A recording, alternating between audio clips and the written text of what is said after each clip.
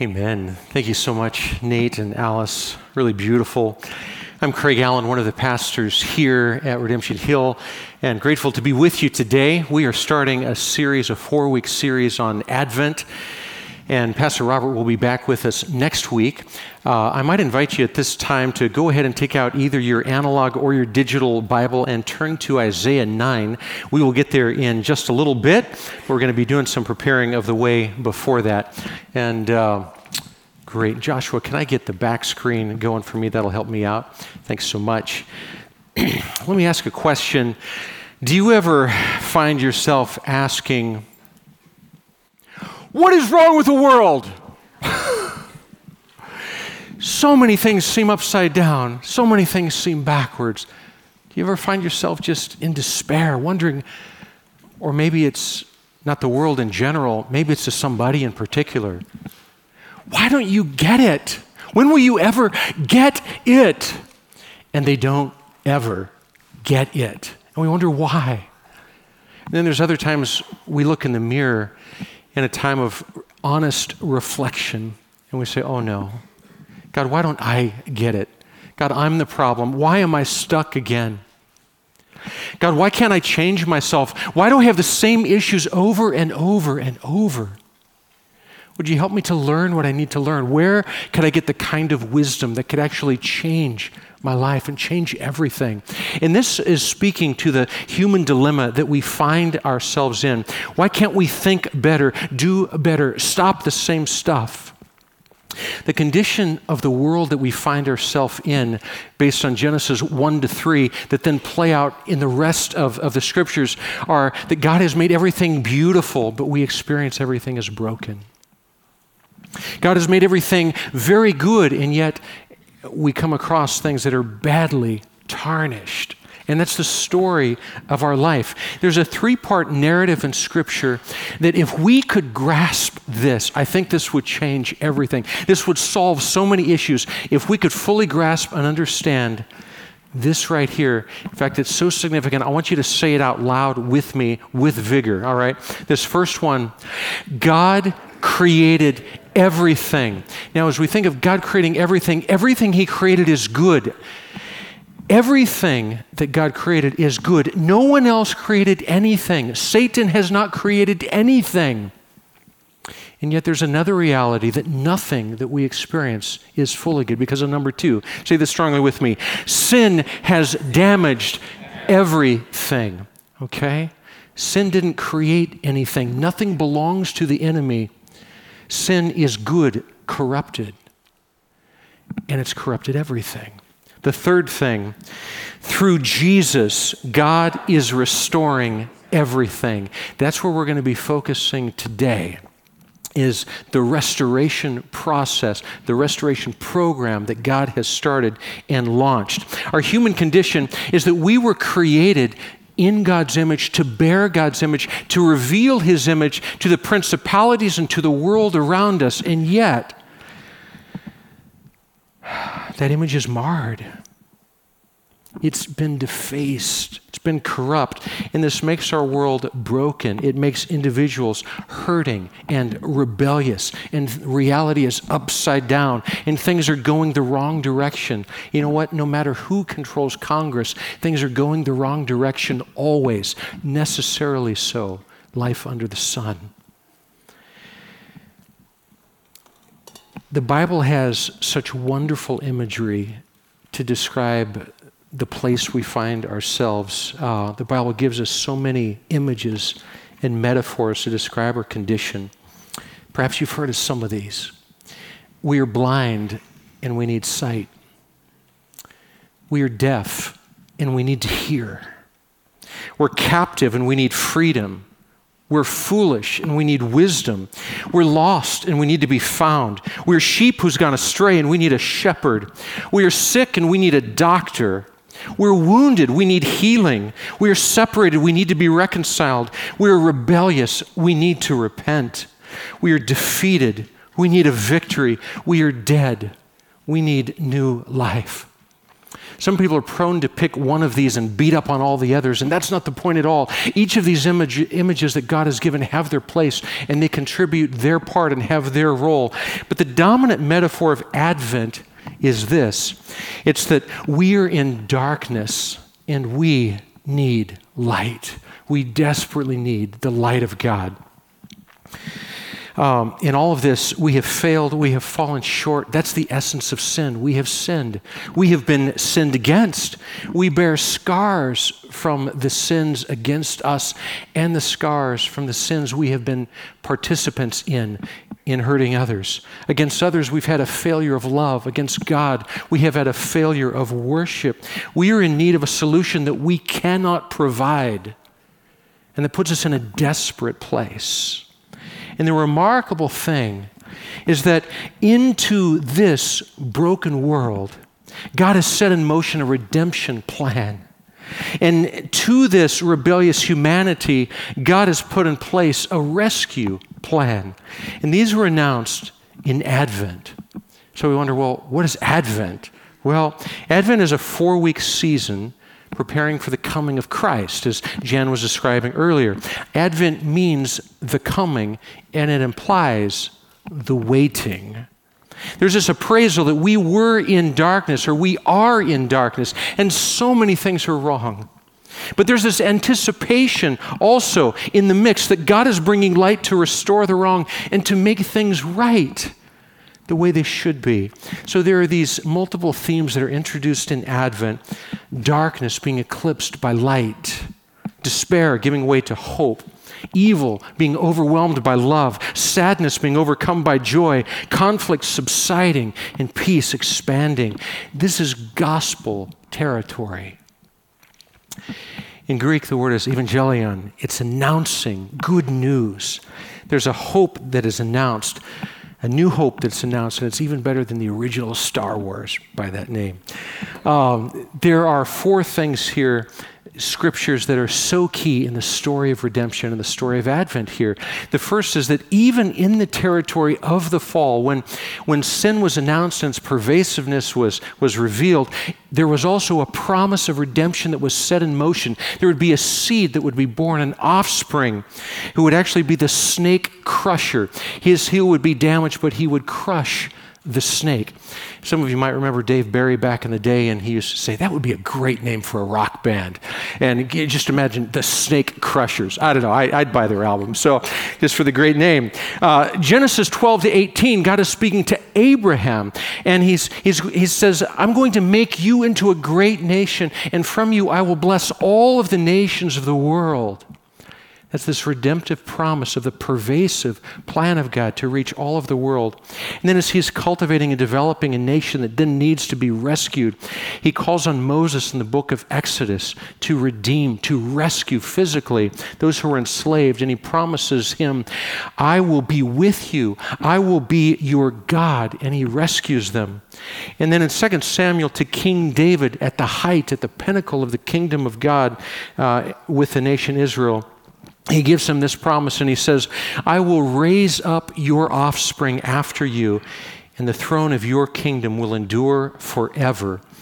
And so the biblical storyline with these key contributions of major prophetic moments that are known as covenants. The biblical storyline is developing through the first half of the Old Testament, and hope is in the air, and God is building his kingdom slowly but surely, and it climaxes with the victories of David over the armies, and then the era of peace through Solomon.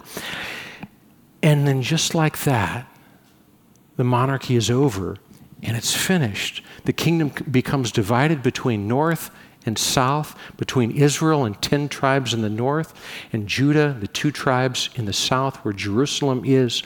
In the north, all of the kings are bad. In the south, about a third of the kings are bad.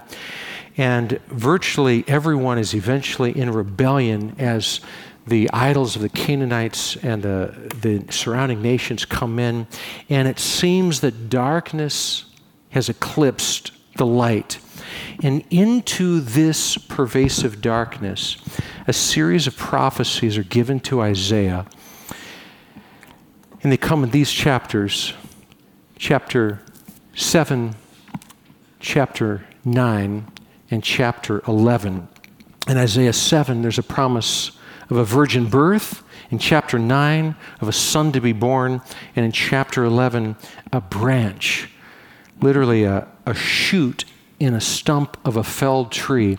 Imagine that the kingdom of Israel has been cut down. What was a tree brought down to nearly just a stump at the ground. But God has promised that there is a new shoot, a new green stalk that is growing. It is not completely finished. There's new life to come. It's just going to take a while before it comes to fruition again. A long while as it comes as we come to find out. So in this series, we're going to focus on 4 words at the end of Isaiah chapter 6. And this has been kind of a big picture setup. I want to do a smaller local picture setup, the context of Isaiah chapter 7 and 8 that sets up chapter 9. So chapter 7 opens with Judah's King Ahaz. This is down in the south. And he's unfaithful to God, and he's fearful. He's heard that there's an alliance being made between 2 local kings, the king of Israel and the king in Aram, or we might say Damascus in Syria. For California geography, we could think, okay, so Ahaz is down in Los Angeles in Southern California, all right? And then there's the king of Israel up in Northern California, in San Francisco, in the Bay Area. And then there's this king in the next nation up in Oregon, up in Portland, okay? And the king of San Francisco and of Portland, they're conspiring together to have a coup to come and attack Jerusalem and dethrone Ahaz, knock him out of leadership, completely take over, and establish their own vassal leader. And Ahaz is afraid. He's fearful. And so God sends Isaiah to speak to Ahaz, to confront him, and to say that the conspiracy that he's worried about, don't be afraid of that conspiracy. It is not going to happen. Those kingdoms are weak. Those kings are weak. Rather, he tells him to stand firm in faith in Yahweh. And to prove that God knows what he's talking about, he asks Ahaz, through Isaiah, to request a sign. And Ahaz has this false religiosity that is there to cover his unbelief. And he says, oh, I will not put the Lord to a test. And God says, I told you to ask for a sign. I am going to deliver a sign. And in verse 14 of chapter 7, he delivers one of the most significant signs and promises in the Bible that has what I believe to be a dual fulfillment. It says in Isaiah chapter 14, Isaiah 7 verse 14, the virgin is to conceive a son and be called Emmanuel and to act as God with us. And before the son starts talking, the 2 threatening kings will themselves be deposed and their land will be laid waste. And then chapter 8 describes the birth of Isaiah's son. This name should be under consideration for all of you planning to still have children or animals. It is Maher-Shalal-Hashbaz. You have to practice it at home before you can say it in public in front of people. I understand from Joel Garman that there was an ultimate Frisbee team at Biola that took on that name because it means quick to the spoil. I thought, that is so awesome. And he's born as a child of Isaiah, who is a prefigurement of the God with us child. He's a local fulfillment, but he's not the ultimate fulfillment.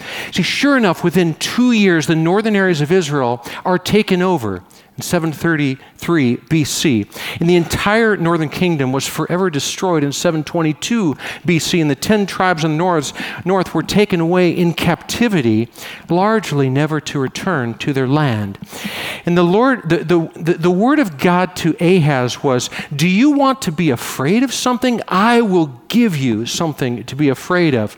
I'll give you something real to be concerned about. Instead of being attacked by those 2 puny kings, I'm going to have the king of Assyria take them out, they are not your concern.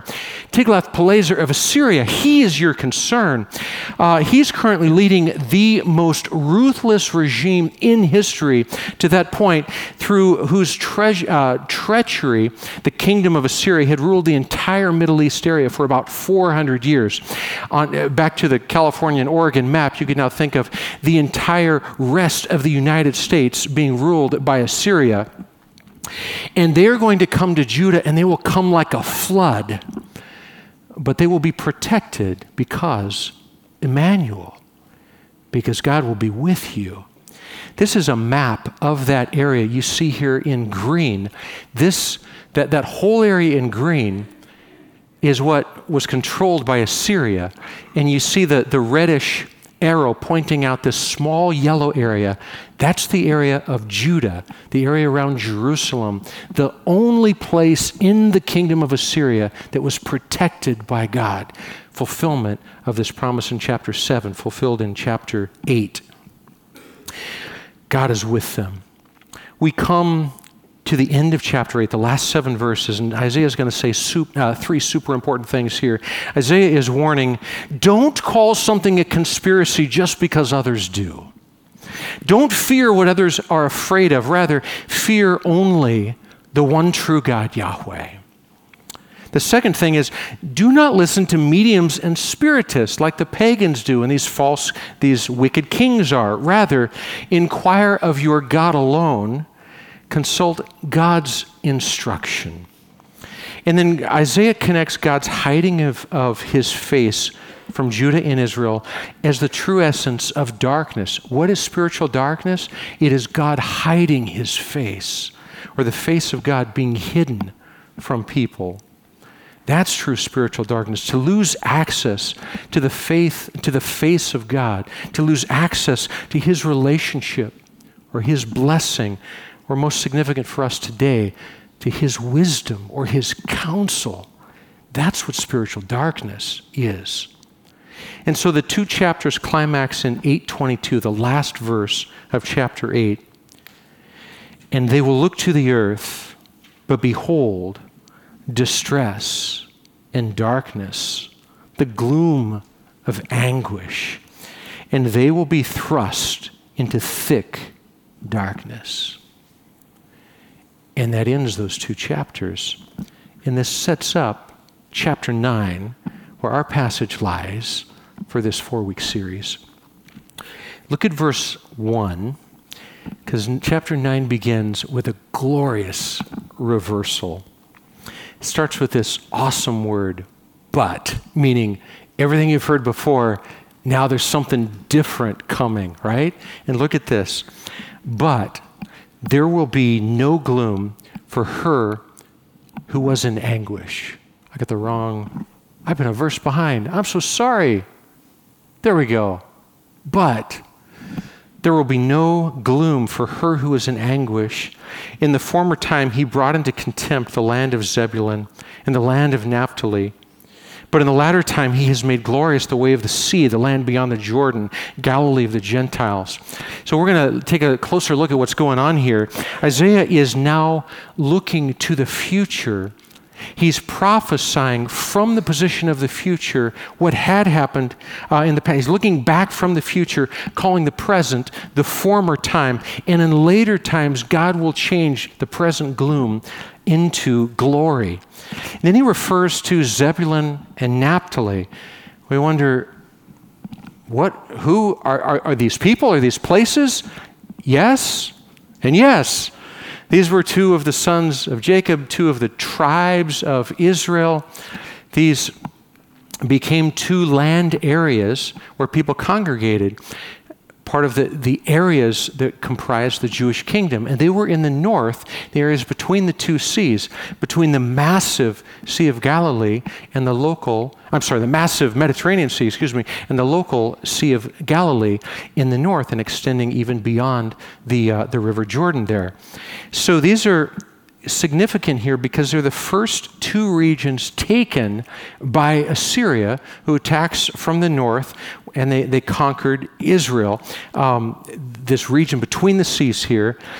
And it's called Galilee of the Gentiles because it became overrun by people from other nations after the 10 tribes were taken into captivity off in Assyria. And it's now going to be 750 years before Messiah begins his earthly ministry.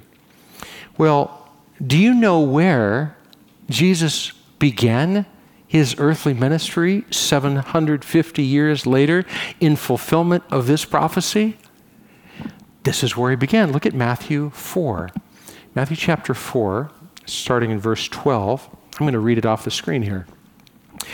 He withdrew into Galilee, and leaving Nazareth, he went and lived in Capernaum by the sea, in the territory of Zebulun and Naphtali, so that what was spoken by the prophet Isaiah might be fulfilled, the land of Zebulun and the land of Naphtali, the way of the sea beyond the Jordan, Galilee of the Gentiles. The people dwelling in darkness have seen a great light, and for those dwelling in the region and shadow of death, on them a light has dawned. It has been dark for 750 years, and Jesus begins his ministry of light in their darkness in this region that had first been attacked. Jesus goes on to describe his ministry. It says, then Jesus began to preach, repent, for the kingdom of heaven has come near. It's come near in him, in his person. And then just kind of a paraphrase of what comes next. This is where Jesus began to call his disciples, first Simon and Andrew, and then James and John. And then he went throughout all Galilee, teaching and proclaiming the gospel of the kingdom and healing every disease and affliction among his people. And then it finishes by saying, and his fame spread throughout Syria. Throughout where? We would expect throughout Jerusalem or throughout Judea or throughout Israel. Throughout Syria. So this is as if Jesus is doing his great works of miraculous, compassionate healing in the Bay Area. And it's all the Portlanders, it's the Oregonians that are telling of his fame. They're hearing about it and they're coming down to be participants in it. Jesus started this work in Zebulun, in Naphtali, the darkest places. He began to show the brightest lights. The places that were overrun by the Gentiles is where Jesus began to pour out his mercy. When we think of the places that Christians ought not go, or the places that God maybe has disregarded and isn't particularly interested in, those are exactly the places where Jesus does go and where he calls us as his followers to go. Remember that third thing. God is doing his reclamation, restoration process, and it involves everything. It involves everywhere. And Jesus is demonstrating that in this fulfillment of prophecy here. As we go on to continue to look at chapter 9, just want you to see the structure really quick of how these verses are laid out. In the first 3 verses, these are expressions of hope, and the next 3 verses are explanations for that hope. These 3 expressions of hope are in the form of 3 reversals. We heard the first one already in verse 1. It's from gloom to glory. The second is from darkness to light in verse 2, and then in verse 3 is from decimation and the fear that causes to multiplication and the joy that brings. So here's verses 2 to 3. The people who walked in darkness have seen a great light. Those who dwelt in the land of deep darkness, or as one translation says, those who dwelt in a land of death's shadow, on them a light has shone. Verse 3, you have multiplied the nation and increased its joy. They now rejoice before you as like a harvest when dividing the spoil. See, in the scriptures, God's presence is associated with light. The lack of God's presence is associated with spiritual darkness. So by definition, darkness cannot produce its own light. Light, like the morning sun, has to reappear. God gives us this reminder every day. Darkness doesn't solve its own problem. It has to be invaded by light, and then it's overtaken by light, and it dissipates. So we so desperately need God to shine his light into our darkness. In the dark areas of our life, we are unable to do self-help to fix our darkness. We can't turn our darkness into light. Darkness is corrupted light. It's where the light has left. The light needs to come back. So if you're experiencing darkness in your life, recognize that spiritual darkness comes from one of two places. It comes from when you have left the light, you have moved yourself away from the light of God. Or when God has removed his light from you. Does God do that? Yeah, he does. Perhaps we've heard the phrase Ichabod, when the glory of God has departed. That can be a nation, a region, a kingdom, a people group, when people have been so hardened that God will no longer show his grace. Or it can be for God's good, that God can have purposes in shadowing his light to us. Some people have called it the dark night of the soul, a time that God means for our good, but it's a season of difficulty, a season of challenge, a season of intentionally weaning us from our practices in the first half of our lives that have worked so well until now, until they no longer work, and we press through and they no longer work. And God is wanting to show us something new, something deeper, something more precious, a new level of intimacy with him. But he withdraws first to create a new hunger that we can then step into and appreciate him so much more fully, so much more deeply than ever before. It's a disguised grace. We cannot turn up the light of God. We can't flip a switch and get more light from God any more than on a cloudy day we can by ourselves remove the clouds. All we can do is put ourselves in a position so that when God is shining his light, we can receive it. We can accept it. We can respond to it and embrace it. The light of God was available to Ahaz and he rejected it. The practical risk of us following Ahaz and living independently from God is that we can be inviting spiritual darkness into our lives, leading us to destruction. But the next 3 verses are all about hope, the explanation of hope. There's a day when the oppressor is overcome. In verse 5, when battle boots are going to be burned. In verse 6, when a child will be born who will change everything. We look at verse 4 here. It says, for the yoke of his burden and the staff for his shoulder and the rod of his oppressor, you have broken as on the day of Midian. We hear these references to oppressor and staff and rod, and we're drawn back to the words of the territory of Egypt, where the nation of Israel were held in captivity, literally as slaves for 400 years. And they cry out and they call out to God, and God responds by sending Moses to rescue them. And they experienced physical deliverance. They experienced physical salvation. That became their Jewish salvation story, which then becomes this wonderful image of a spiritual salvation story that Jesus won for all of us, for all the world on the cross. But mentioning the day of Midian, we can wonder, what is that about?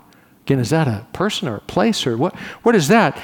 Well, this is part of the nation's history, and it's told in that exceedingly awkward part of the Bible, Judges, particularly here in chapters 6 to 8. In this case is a bit of a bright spot in a very dim book where they're being invaded, Israel's being invaded by forces from Midian, and they're being overrun for 7 years. It's so severe that they have run for the hills. You've heard that phrase. This is that phrase. They have run for the hills and taken to living among the rocks and the caves. Their agriculture has been taken over. Their water supplies, their food supplies have been taken over.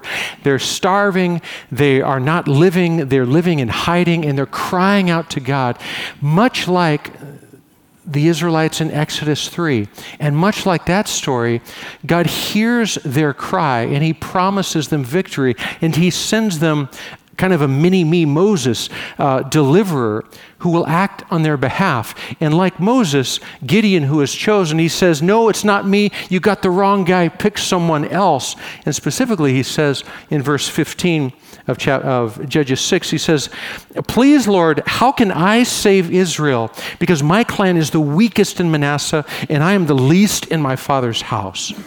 God says, well, that makes you perfectly qualified. If you're small and humble, you are usable.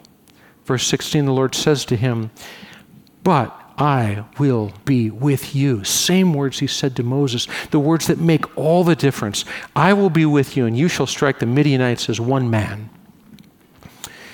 So Gideon does what we all would do. He tries to amass the best army he can, and it needs to be massive. So he recruits 32,000 warriors to go into battle to overthrow this invading army. And God says, no, that's too many. And he immediately reduces them down to 10,000. Then through a series of steps, he reduces them down to 300.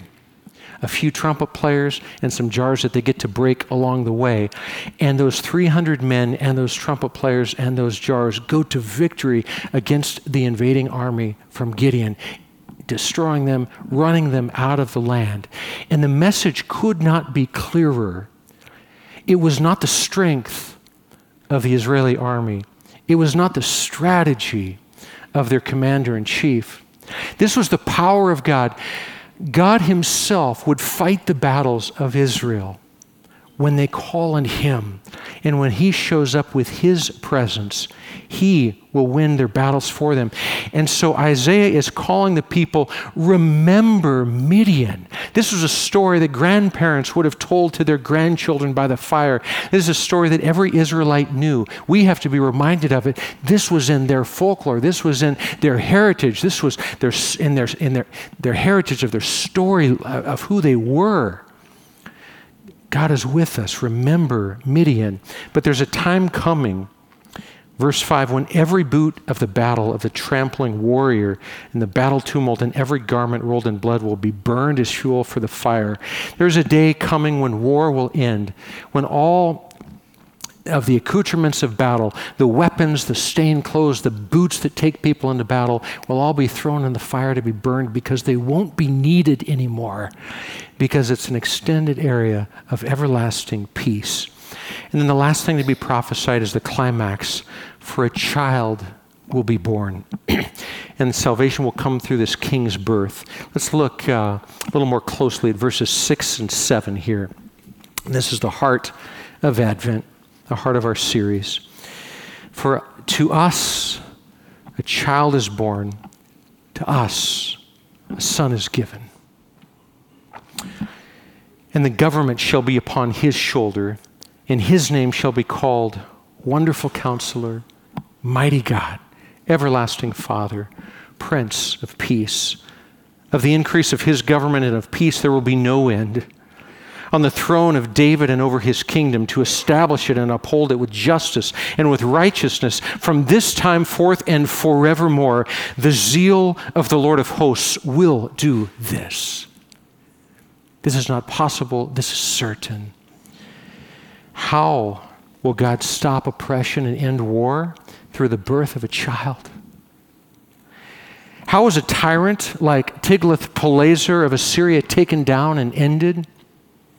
How are demonic forces led by Satan himself, the serpent and dragon, how are they overcome and decimated?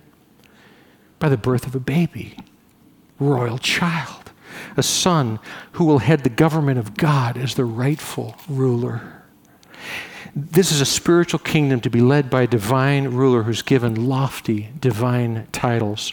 This child, this birth, this son to be born will be the ultimate fulfillment of prophecy from 2 chapters earlier in Isaiah 7:14, and of the prophecy to David in 2 Samuel 7. He will be this offspring who will sit on the throne of David forever. And the promise to Eve back at the very beginning in the garden, back in Genesis 3. This will be the ultimate one who will crush Satan's head, and the ultimate one who will be God, who is with us. And this unfaithful monarch, this King Ahaz, and this tyrannical monarch, Tiglath-Pileser of Assyria, they will both be replaced by an ideal monarch, pre-announced by over 700 years that a baby would be born. And he's going to bring an eventual end to all wars, defeating not merely kings, but principalities, and establishing an everlasting kingdom. And the darkness of this world is going to give way to the kingdom of light, the light of God, through one known as our wonderful counselor. And that's where we want to just settle in for a bit. He's our wonderful counselor. He's a wonder of a counselor. Just thinking of that word, wonderful. He is full of wonder. When you look at Jesus, is that what you see? Are you amazed at him? Are you enthralled with him? Imagine going to one of the most stunning places perhaps you've gone to. Maybe it's the Grand Canyon. And you sit there and you're just stunningly amazed at how vast it is, how incredibly large and deep it is, and you feel very small. That's a sense of how we might feel in the presence of God, in the presence of Jesus. Small as in like a drop in a very large bucket. Because God just spoke the word and things like the Grand Canyon came to be. Because God is the living, Jesus came as the very word of God who speaks all of creation into existence. And himself represents the word, the truth, the clarity of God. John refers to Jesus in John 1 and Revelation 19 as the Word of God. He's the one who revealed the counsel of God to humanity in his words and in his actions. Everything Jesus taught was fully consistent with the mind of God, reliable counsel. Here's just a selected array of some references to Jesus' wisdom that's called out by the New Testament. I'm just going to read them. In Luke 2:40, the child continued to grow and became strong, increasing in wisdom, and the grace of God was upon him. Matthew 13:54, he came to his hometown and began teaching them in their synagogue so that they were astonished and said, "Where did this man get his wisdom and these miraculous powers?" 1 Corinthians 1:24, but to those who are called, both Jews and Greeks, Christ, the power of God and the wisdom of God.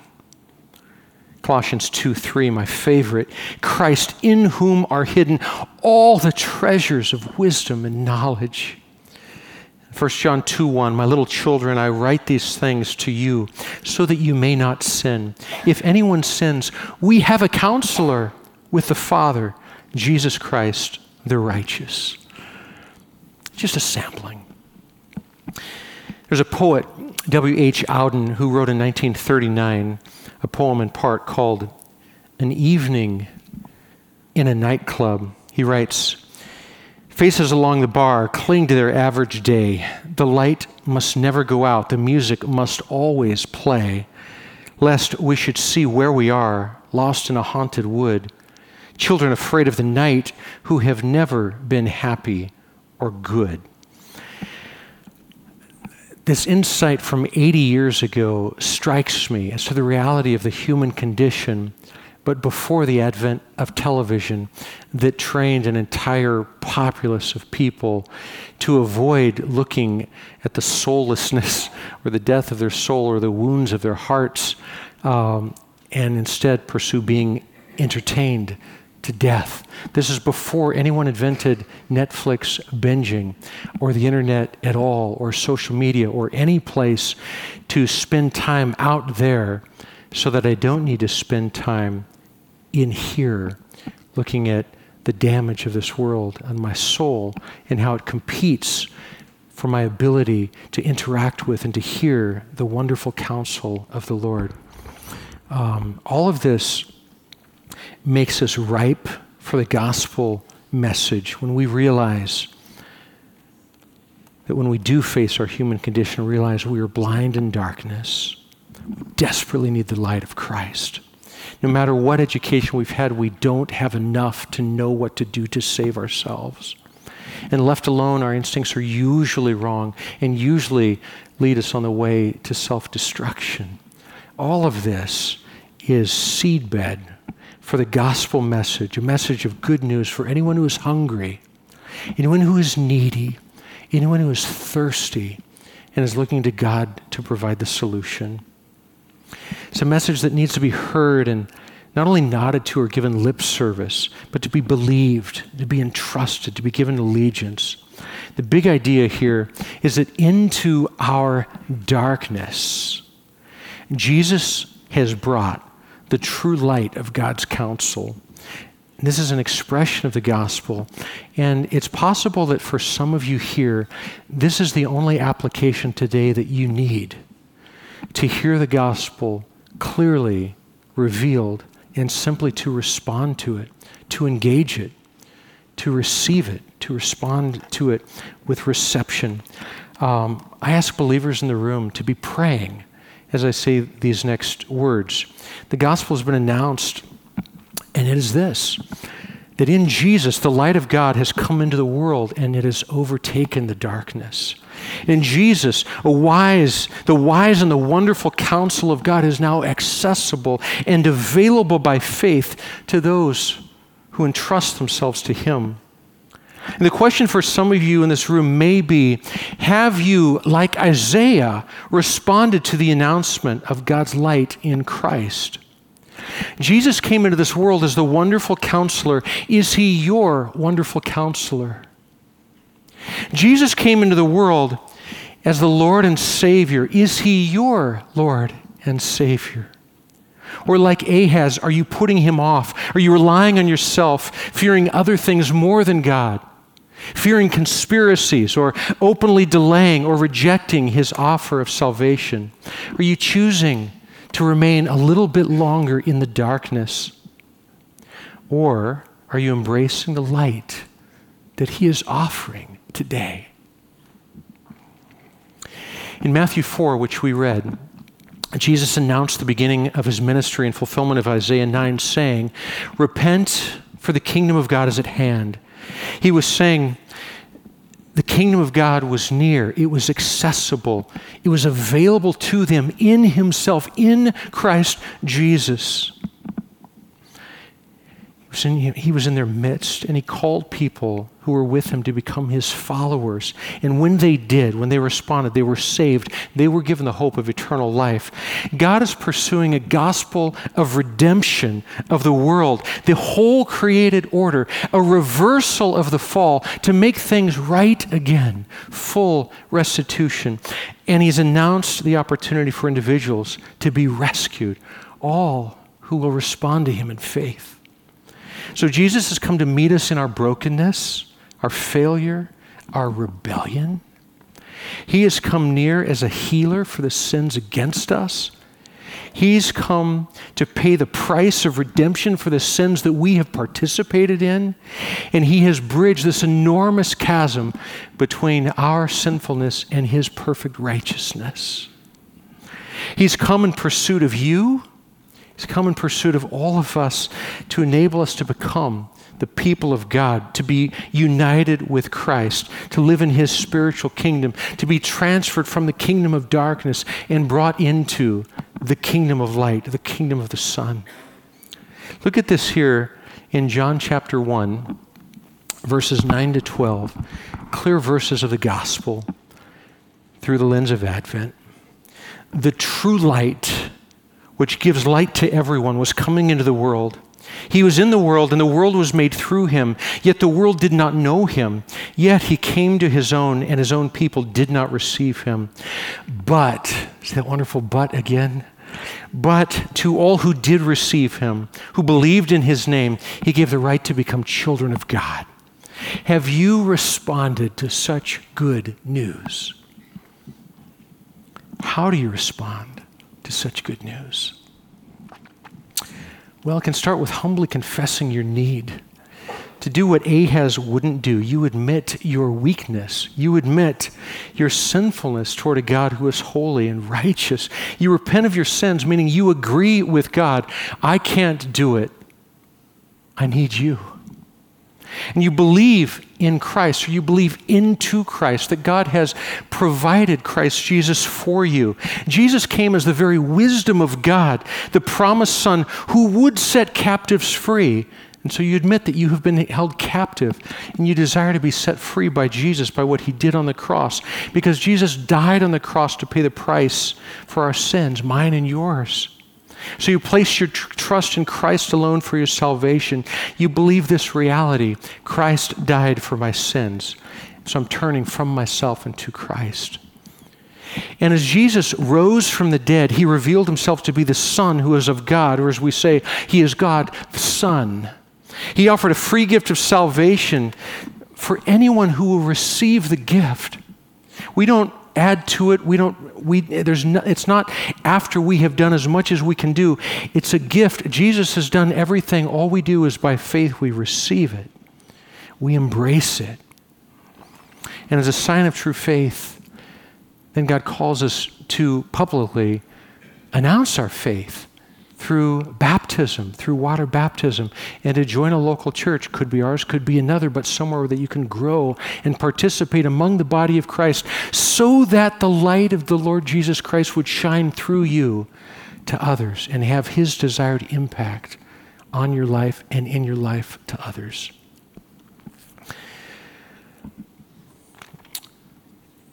If you are today confessing your faith in Christ for the first time, or perhaps God has brought you to the line and over the line where you say, yes, I want to receive that gift, I encourage you to use one of the cards that are in front of you, a connection card, and just alert us that we can follow up with you. I want to follow Jesus. I want to belong to him.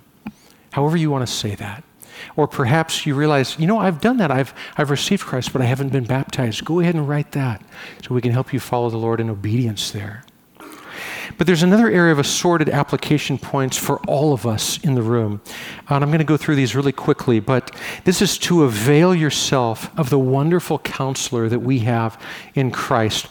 When we say that we are saved by faith in Christ, so many wonderful things happen to us. But it has also been a fresh start. It has also been a beginning. Conversion is just the start of things. We don't enter the new birth untainted. We don't enter clean slate. We enter with baggage. We enter with wounds. We enter with scars. We enter with patterns of sin. We enter with patterns of protection because we've been sinned against. And all of these things become hindrances, become places where access to the life of God, the light of God, becomes squelched, becomes squished, become darkened. And so we desperately need a wonderful counselor to heal our hearts. What forms can it take? Like how can it look like? How can God help us grow into his counsel? And one simple thing is simply doing what you did today, coming to church, coming to join this body in this room to sit under biblical teaching and prayerful teaching that hopefully is accurately being taught to represent the Word of God. Proverbs 1 verse 2 says, to learn wisdom and moral instruction and to discern wise counsel. And I encourage you strongly to make a spiritual discipline of showing up here in this room among these people every Sunday. In the weeks that you cannot physically be here, where it becomes impossible, to join us online and not to miss any of the teachings here. A second thing is to spend time richly being personally shaped by the Scriptures. Scott last week was making the case for the Scriptures being absolutely foundational. There's no replacement for this. I want to just speak to the how of that briefly, because there is an art and there's a skill of learning to accurately interpret and apply the Scriptures so that they have their full intended effect on our life, so that we can receive the full counsel of the light of God. The Bible is over 1,000 pages of God's godly counsel and wisdom for us. This is where we discover God's righteous character and his standards and the depth of his pursuing love for us. And we see that God has presented himself most fully in the person of Jesus, so that when we see Jesus, we see God. We have ABCs and Bible studies you can join that will help you participate in this. Spending relational time with Jesus. Think of this, not merely making an appointment with a counselor maybe a couple times a month or 3 times a week at perhaps $200 a pop, but we become most like Jesus by spending time with Jesus. There is no other substitute for that. The most potent way we grow in Christ-likeness is by spending intimate, personal time with Him. How do we learn to do that? Well, there's cultivated skills for learning how to be in His presence, how to pray the Scriptures, how to meditate on the Scriptures, how to bring our life under His rule. There are spiritual disciplines to learn to practice. Sometimes we can benefit as we invite others to assist us and where a wonderful counselor can have more impact on our lives, because we all can get stuck. We all can have plateaus, and we can benefit from inviting other mature believers to help us grow and to benefit from the wonderful counselor. I'm going to give you 4, and we'll end here.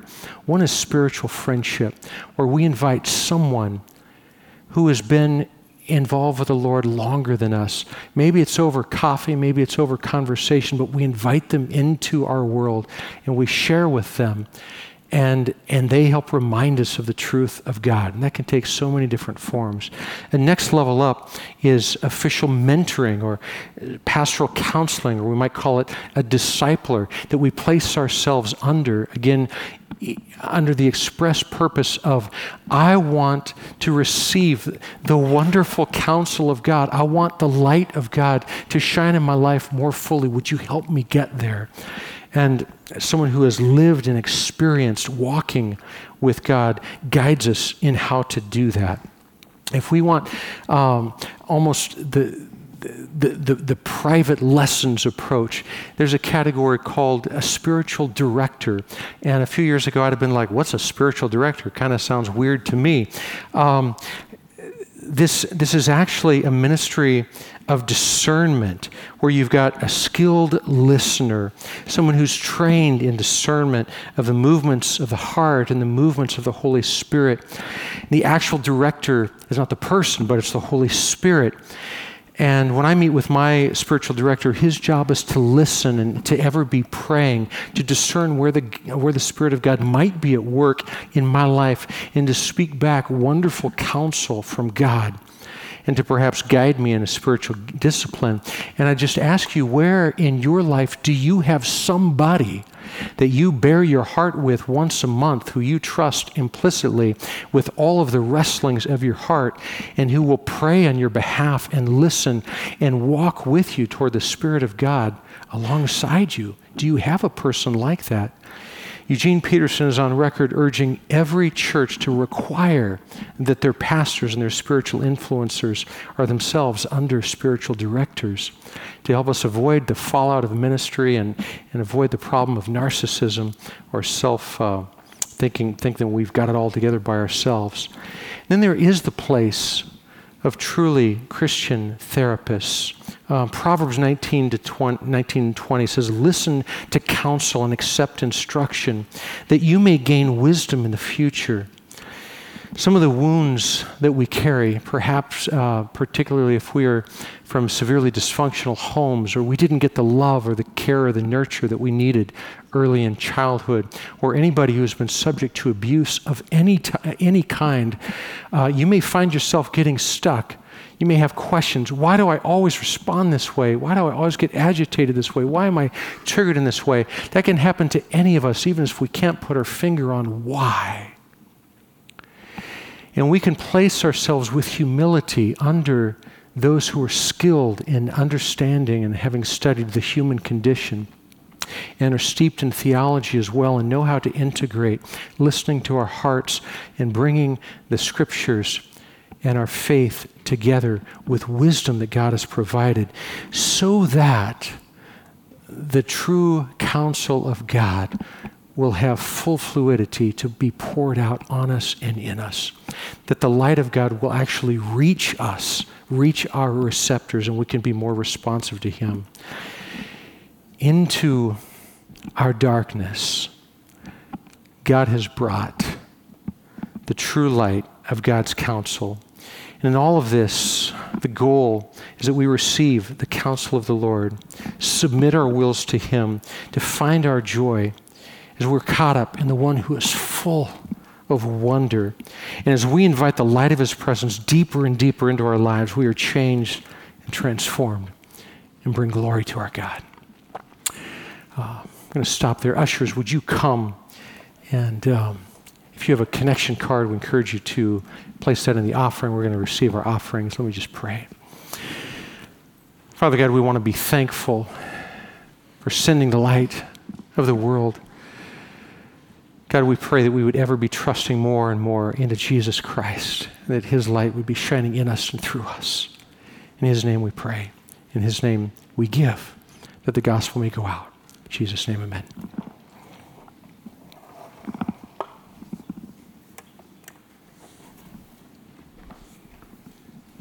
I'd like for us just to spend a moment before we start singing to internalize these things, to come before the Lord and pray in our hearts. So I ask you to bow your heads with me.